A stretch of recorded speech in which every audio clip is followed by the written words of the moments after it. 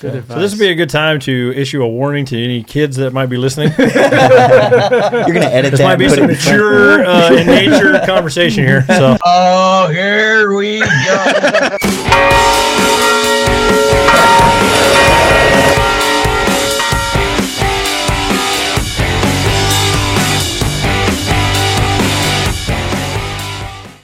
Well, you're definitely a Catholic superstar in a lot of people's eyes. Oh, not But at the mine same or time, my we know kids. you're human, right? You're human, and so what's your greatest struggle, or what's the cross? What's the thing that just like constantly the devil's trying to get after you, and you know your weakness, and that you're just trying to This fight. might be just for him and the priest. I don't know. No, I don't know. You know what I mean?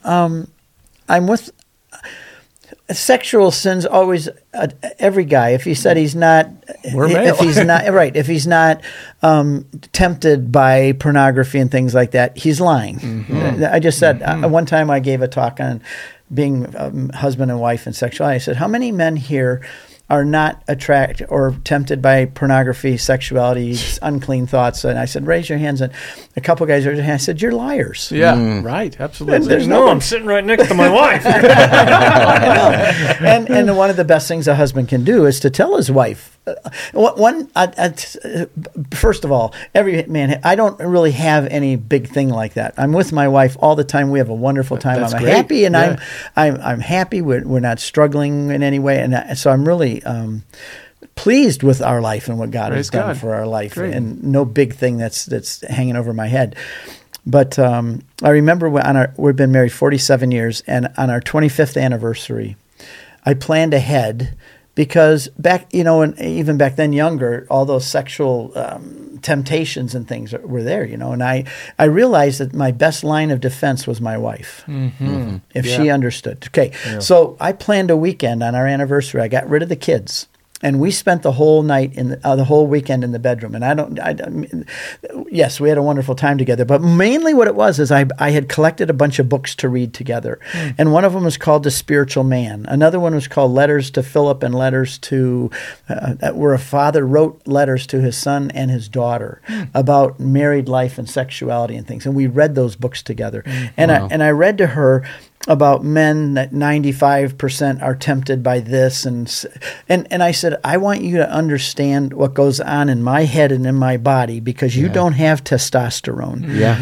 And I said, I wish that you had testosterone in your body like I do for 24 hours so you'd understand what men are like. And she said, I wish I could too, because she said, I don't understand it. Right. And so I explained to her all about testosterone and all about the sexual male urges. And I said, God gave them to us, but it's also because of the fall and because of the world we live in, there's these temptations. And I said, but I want you to know them because I want you to be my first line of defense. Yes. So when I go out on a trip and when I come home, I want you to ask me, did you win the battle for me while you were gone?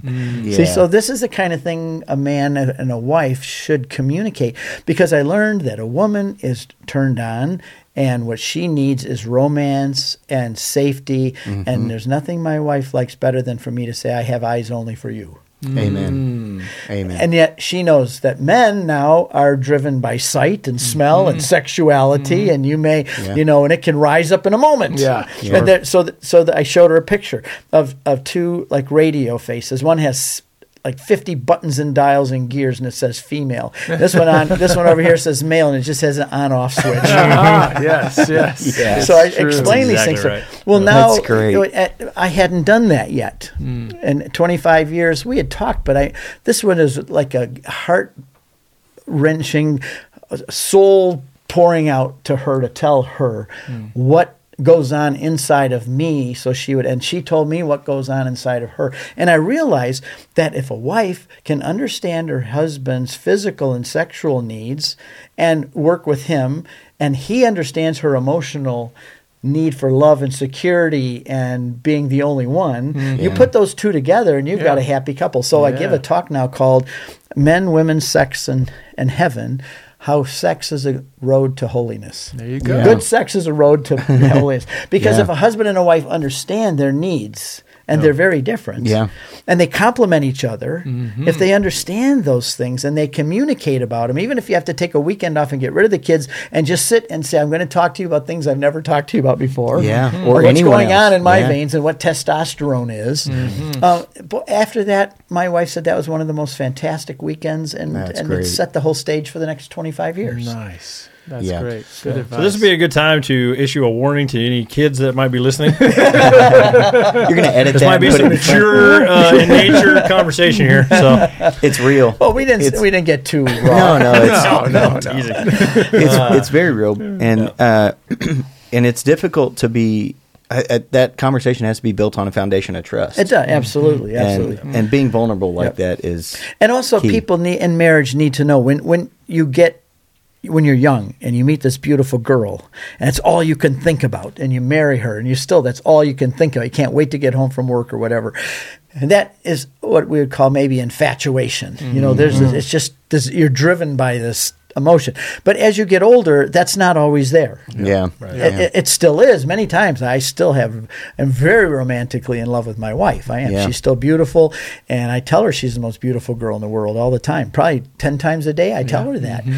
And we say we love each other back and forth at least 20, 30 times a day. Great. But what I've learned is that as you get older, the love is different, but it's deeper and richer. Yeah. To the point where when I got both of my knees replaced in April, she took care of me, and she was there every minute.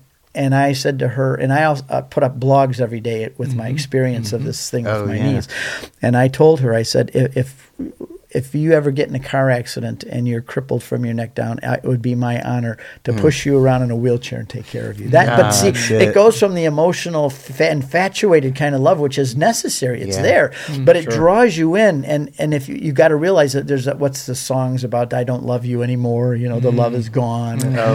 But they're referring to that infatuation kind of thing. Yeah. Right. Yeah. But if you realize that you're moving along and it's now a much deeper, richer love, I would never go back to the earlier form with knowing what I have now. Yes. It seems to be that way through life, right? Like Yeah. I always say, like, I'm so glad I'm not in the dating scene. Oh, my goodness. We said that last week. I'm glad I'm my not a goodness. teenager. I'm glad I'm not in my 20s anymore. I'm glad I'm not in my 30s anymore. I mean, to have that conversation on your first date is like, so have you always been a guy? You know, Right. You've always been a guy. I do not. I mean, I'm from an age where that just was not accepted. Right. Right.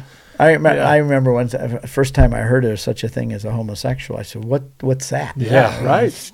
That's disgusting, you know. Yeah. And I haven't changed my attitude about that. That's a good thing.